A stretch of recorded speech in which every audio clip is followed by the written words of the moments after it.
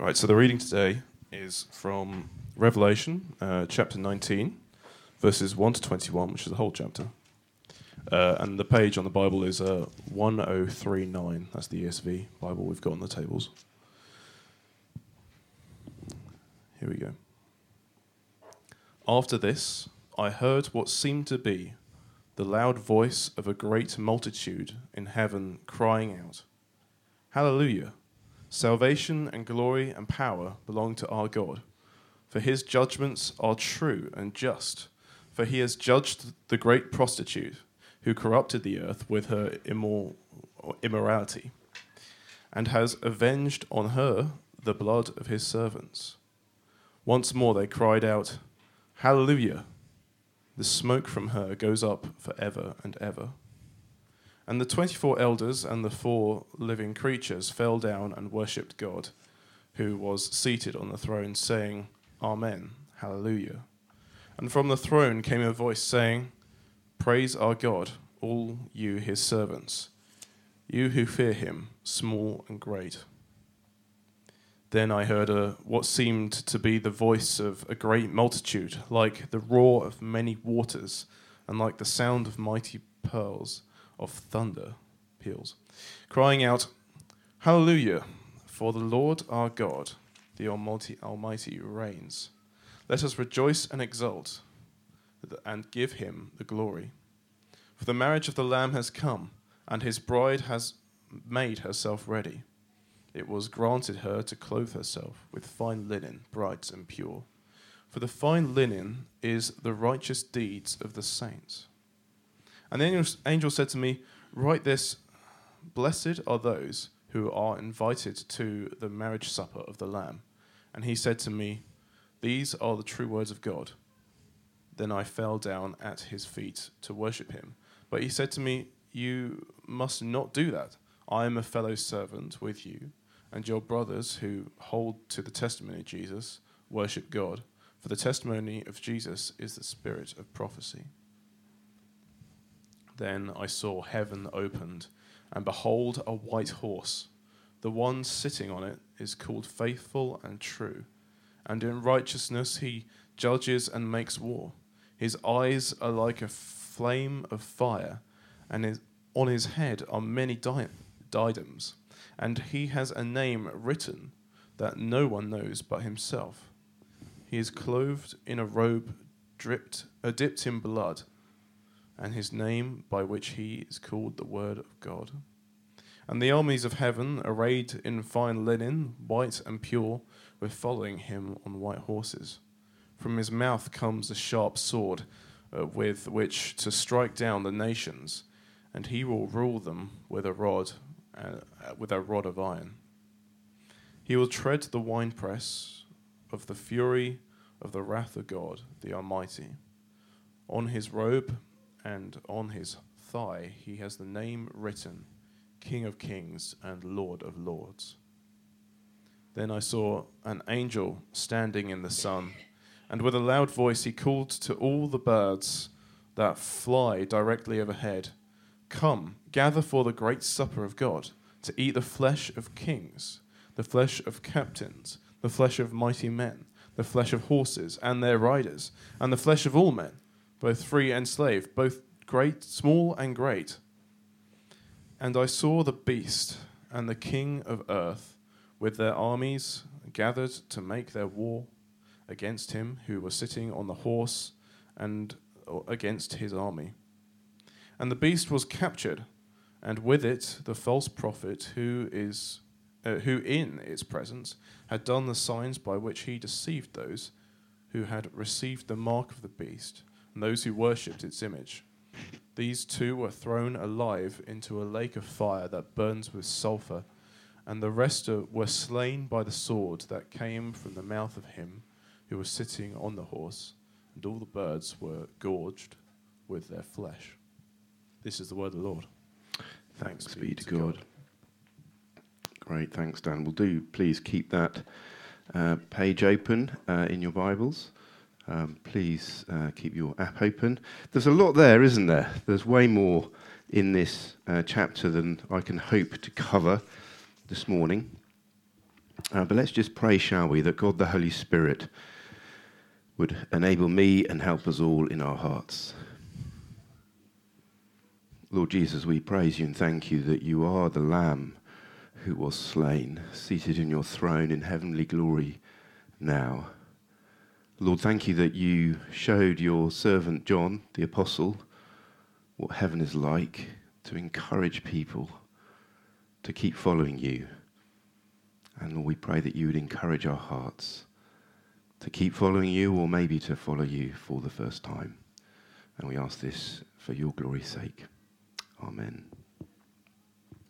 Well, as we approach our celebration of the birth of Jesus Christ, it's helpful, isn't it, to see the reality that we were looking at last week, the reality of heaven, the reality of the eternal world, which we can't see day to day. It's very easy, isn't it, when we see baby Jesus in nativity plays or in the kids, to think that that's what Christmas is like. It's insignificant. It's something which is dependent on us. We need to do all the work to make Christmas happen. And to lose sight of the Lamb who was slain, reigning in heaven, purchasing people for God, which is so full of deep joy and, in the best sense of the word, awe.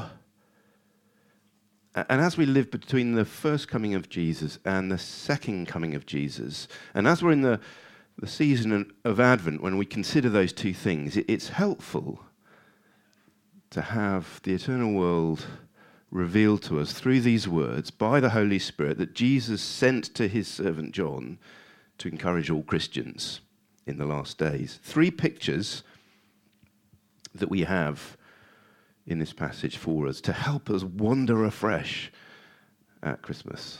Firstly, the destruction of human rebellion. Secondly, a wedding day. And thirdly, a battle won. So firstly, the destruction of human rebellion. And what John is encouraging those first readers to do is to praise God because he has judged Babylon. Praise God. It begins in verse 1 with hallelujah. There's a great multitude. It's all the redeemed, all Christians, crying out, hallelujah. What does hallelujah mean? It just means praise, hallel, Yahweh, Yah, short for Yahweh. Praise Yahweh. Praise the God of the Old Testament, the covenant God. Why? Well, salvation and glory and power belong to our God, for his judgments are true and just. For he has judged the great prostitute who corrupted the earth with her immorality. He has avenged on her the blood of his servants. See, heaven is praising God for his power to save by judging Babylon. It's the great prostitute, which if we'd read chapter 18, we'd have seen. And it's in the past tense because it cannot fail to happen. It's as good as done. It's often linked, these images, these pictures in the Bible, to what has happened in history. And Babylon was destroyed in the 7th century BC, and it was prophesied that it would never be rebuilt, and it never has been. Even Saddam Hussein, who tried to start rebuilding it, well, we know what happened there. But we might say, well, what relevance, John, does this have to me today? What relevance does Babylon have to me as I go and do the Christmas shopping? I mean, come on, I want something more useful. Well, I guarantee that you meet Babylon every day. In fact, you meet Babylon every time you go shopping. How, you say? Well, Babylon, if we know our Bibles, it was the city that set itself up against God. You remember they tried to build a tower to make a name for themselves, and God came down and confused the languages, and therefore all nations were born. And John has just described in chapter 18 what this city, Babylon, symbolized for the church then and for us too. She is a dwelling place for demons, chapter 18, verse 2. She's a symbol of sexual immorality, chapter 18, verse 3. She's a symbol of luxury and slavery, 18, verse 13. She's a symbol of all murder, the killing of prophets, the killing of Christians, of all murder throughout the world. You say, well, I don't get it. How, John, do I meet Babylon every day when I go shopping? Well, the world order is not organized in obedience to God, but against God. The world of Babylon is a symbol of everything that sets itself up against God and against his servants. And it's characterized by elevating luxury at the cost of human lives. Elevating those who want to make a name for themselves. You go to Phoenix and go to the perfume department and you'll see pictures of people who have made a name for themselves, celebrities. I would suggest that their perfume will cost you a bit. And when you get that new iPhone as your Christmas present, or whatever it might be, consider the blood minerals that are being mined in the Democratic Republic of Congo, the 2.75 million people who've been displaced, the widespread sexual abuse, executions by militias for the tantalum, the tin, and the tungsten, which is in your iPhone and every other phone.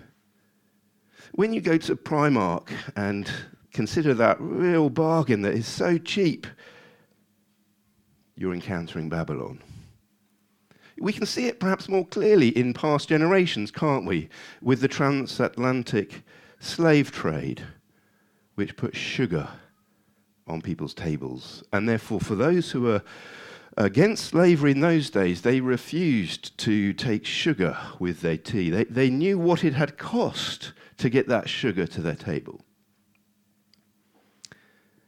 And when we think about Christmas, it's sometimes so depressing, isn't it? How Christmas has been hijacked, corrupted by materialism. It becomes more about M&S taking Aldi to court for cheating with the cake in a caterpillar sort of design. Do you remember that from last year? There's another one going on again. Christmas is celebrated not by joy in Jesus Christ, but by joy in Miss Kiskin the funny grass worm, which I'm told is the latest toy that all the children will want this Christmas. You see, we encounter Babylon every day because we live in a world which has been corrupted by economic power in the hands of those who want to make a name for themselves. Now we need to be very, very careful here. You might be saying, John, you're just sending me on a guilt trip. And we've got to be careful, because Jesus was clear that it's not that Christians shouldn't buy anything luxurious. Jesus himself was anointed with a bottle of perfume worth £20,000 into today's money. To make some things off limits for a Christian, to call what God has made evil is itself demonic, it's against God. But so also is turning a blind eye to Babylon, to thinking it doesn't matter where we get things from. We are to consider not just the cost of what we buy, but the human cost of what we buy. And we don't do that as a complete guilt trip. No, because as Christians we are shown what will happen to Babylon. What will happen to Babylon? She will be destroyed, judged by God. So we're to come out of her and praise God for the fact that there is coming a day when there will be a new creation where there will be no economic corruption, no bribery in high places. She will be destroyed by the return of Jesus. So the whole of heaven cries out, look with me at verse 3, hallelujah. The smoke from her goes up forever and ever. And the 24 elders whom we met in chapter 5 and all the living creatures fall down and worship God who is seated on the throne, saying, Amen, hallelujah. And from the throne came a voice saying, praise our God. Commentators think that's the voice of Jesus. Praise our God, all you his servants who fear him, small and great.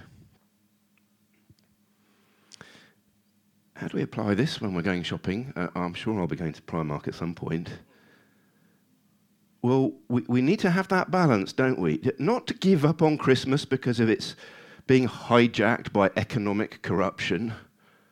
It's a sort of insidious and toxic mix, isn't it? The celebration of the birth of Jesus alongside greed and economic oppression of people throughout the world.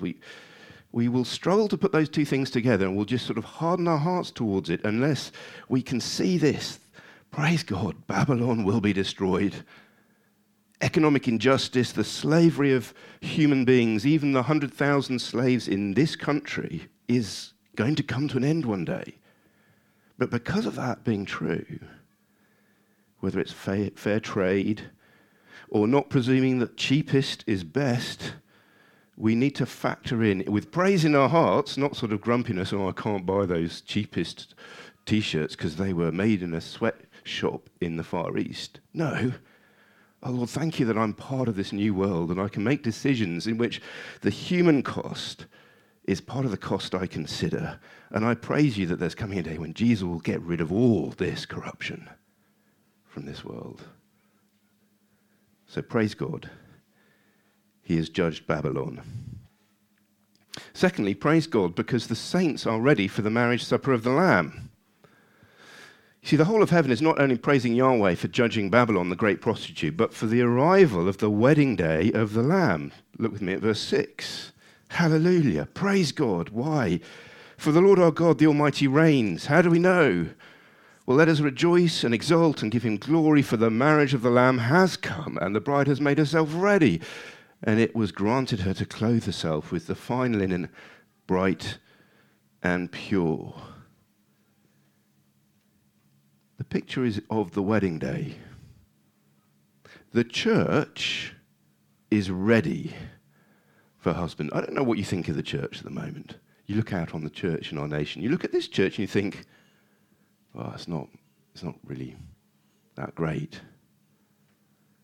But we need to look forward to that day, that wedding day and that feast with joy that the marriage of the Lamb has come. There is coming a day when the church will be fully complete. All those chosen for salvation will be with God in glory, and the wedding day is here. Imagine that day. The engagement is over, whether it's betrothal of the first century or engagement today, and the bride is at the church door or wherever.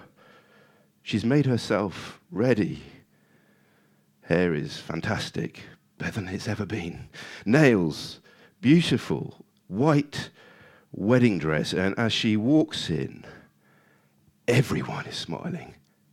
Everyone is smiling. I've taken a number of weddings. You just smile. You rejoice. You exult. The day that they've been waiting for is here, and the feast is about to begin. And what Jesus is showing Christians is that day will come. The waiting will be over one day. All there will be is joy and the consummation of marriage. How has the church made herself ready? Verse 8, it was granted her to clothe herself with fine linen, bright and pure, for the fine linen is the righteous deeds of the saints. That's Christians. See, it's the righteous deeds of Christians that make Christians and the whole church ready for that day of marriage that everybody's been waiting for, that the Lord Jesus Christ has been waiting for, who then delights in her righteousness, the fruit of his death, and the result is exultant joy. Now, I'm sure we know, don't we, as we've looked at Romans recently, that we're not made right with God by our righteous deeds. We do know that, don't we? I'm looking around. There's a few blank faces. If you've got that wrong, Christianity will be a slavery to you. We are right with God simply by putting our trust in Jesus Christ. He does it all. Isn't that wonderful? Just to be loved by God from beginning to end, from the moment we put our trust in Jesus, we will be heading to glory. It's not by our righteous deeds. Yeah? Horse and cart, for those of you who are here. Don't get them confused. Justification is the horse. It's the powerhouse. Cart is the good deeds that follow. But what it's saying here is, we're not saved by good deeds, but we are saved for good deeds. They're the way that we are made ready. Because it pleases our Saviour. It gives him joy on that day. I mean, those of you who have been grooms, when you look at your bride coming in, any joy? Any pleasure? No, I know this world's messed up and there's lots of brokenness. But that's the picture. Jesus delights in the way that his bride has made herself ready. He delights in her righteousness, in her righteous deeds. They're not just sort of secondary and optional. How does that apply to us? Well, it's very easy, isn't it, to think, well, I'm saved by faith in Jesus Christ, so, does it really matter how many righteous deeds I do? What's the motivation for me to do some righteousness, to do some good deeds? The answer is, it pleases your husband. But you say, well, I'm struggling to get my head around this, John. Is the Bible being kind of gender fluid here? No. As we saw last week, gender is not the most important aspect of human identity in the Bible. As Mary's humanity gives rise to the man Christ Jesus, here, all the righteous deeds of Christians, of God's people throughout history, men and women, are pictured as that beauty of the bride on her wedding day. A joy that is anticipated. Something which Jesus Christ is pleased with. So next time you think, oh, should I go to church? Should I serve in church? Should I invite people? I don't feel like it. Well, if you're anything like me, that's how you feel. Maybe be reminded it pleases Jesus as a husband is pleased with his bride on the wedding day. These pictures are supposed to stir up our emotions. We're supposed to feel the pleasure of Jesus when we do something righteous, when we do something good, when we serve in a particular way. It's not meaningless. It's not something which contributes to our salvation, but it's why we have been saved. To be in relationship with Jesus Christ. So, as we work hard over the Christmas period for him, he is pleased. As we play music, as we invite, as we welcome people into our home, feel his pleasure.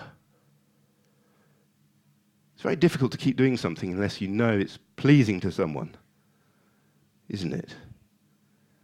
Our good deeds anticipate the welcome all Christians have from him. What will he say as we enter the heavenly city? Well done, good and faithful servant. Come and share in our Father's joy. Are you a faithful servant? Well, then look to his pleasure in your righteous deeds. Praise God, the saints are ready for the marriage supper of the Lamb. And then finally, and far more briefly, see the victory of the Word of God, the King of Kings. See, when we come to church week by week, the preached Word of God, what I'm doing now, the words of the Bible seem so weak, don't they? When you're there in the morning and you're there, oh, I need to read some words from this book. I've got something better to do. Oh, what am I doing later on today? Oh, no, I must read.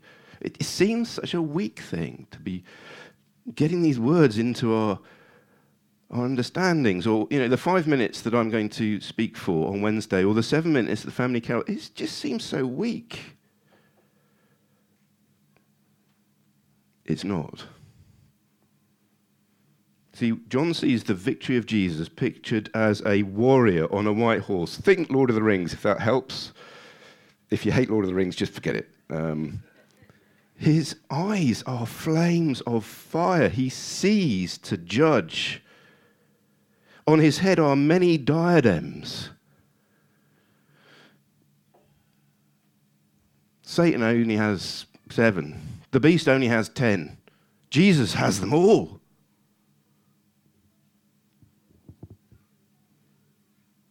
His robe is dipped in blood. Not here, I don't think, a symbol of his death. It's a picture of his coming judgment. When you slay people, you get blood all over you, apparently. Yeah, that's something I haven't experienced. Be glad to know. But he is the Word of God. The Word of God is fundamentally a person, the Lord Jesus Christ, through whom all things were made, without whom nothing that has been made, as John 1 puts it, the Word of the Father who sustains all things.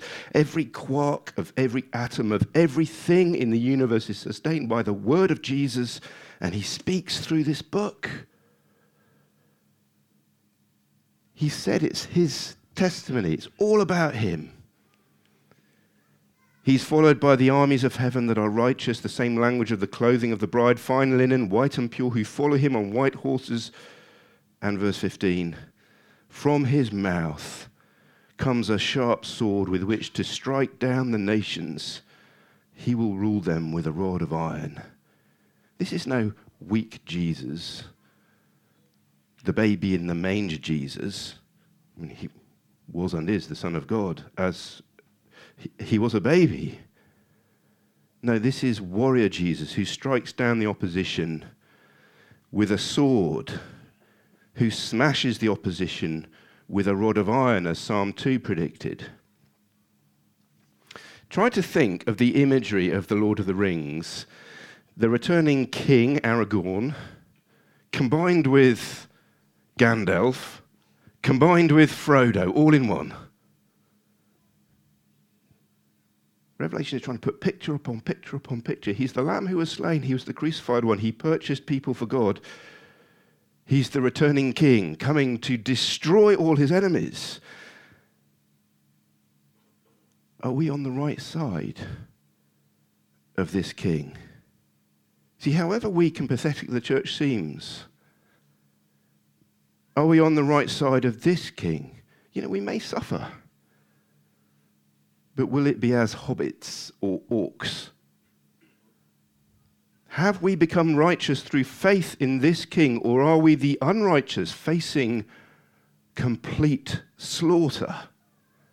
You see, we might think that all this talk here in the Bible about birds feasting on the flesh of kings of the earth is a bit more like the language of the witch king of Angmar than God. It's gross. It's disgusting. That's the point. Do you want your fate to be eaten by birds? Do you want to be cast into the second death, the lake of burning fire, because you worship the beast? Don't worry, we haven't got time to go into that. No.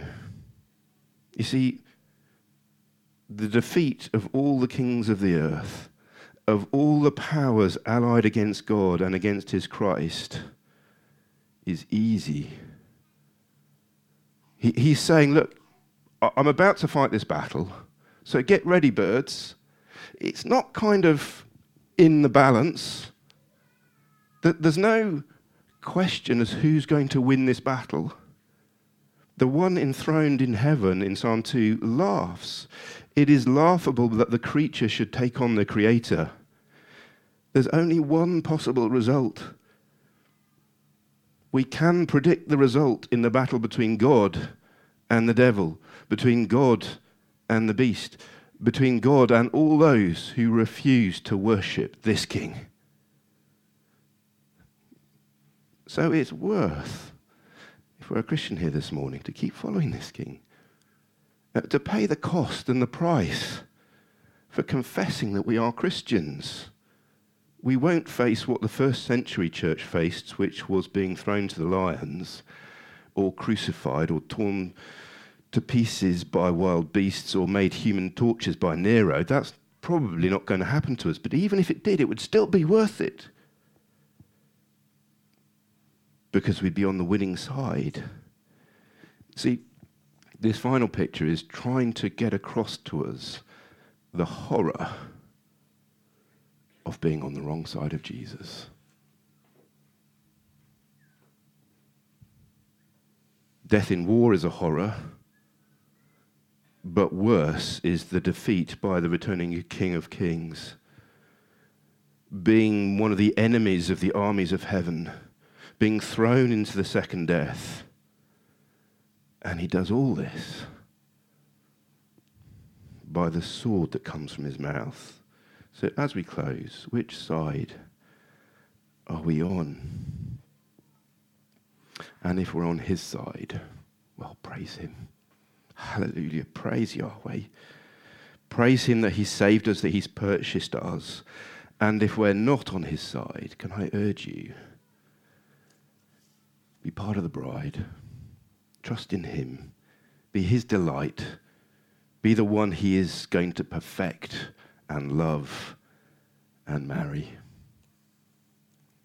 Let's pray together. Lord Jesus, we praise you and thank you that you are not weak, that you are a warrior against evil, that you are coming to judge, that you will be victorious, that you have and will destroy all that is corrupt in this world. And so thank you, Lord, that for many of us here, you have dealt with our corruption. You have dealt with our sin. You have purchased us by your blood that we might be part of your bride, part of that joy of the new creation. Please use us, Lord, to reach others who are yet to trust in you. And if we're yet to trust in you here this morning, Lord, we want this. Please save us, we ask, for your glory's sake. Amen.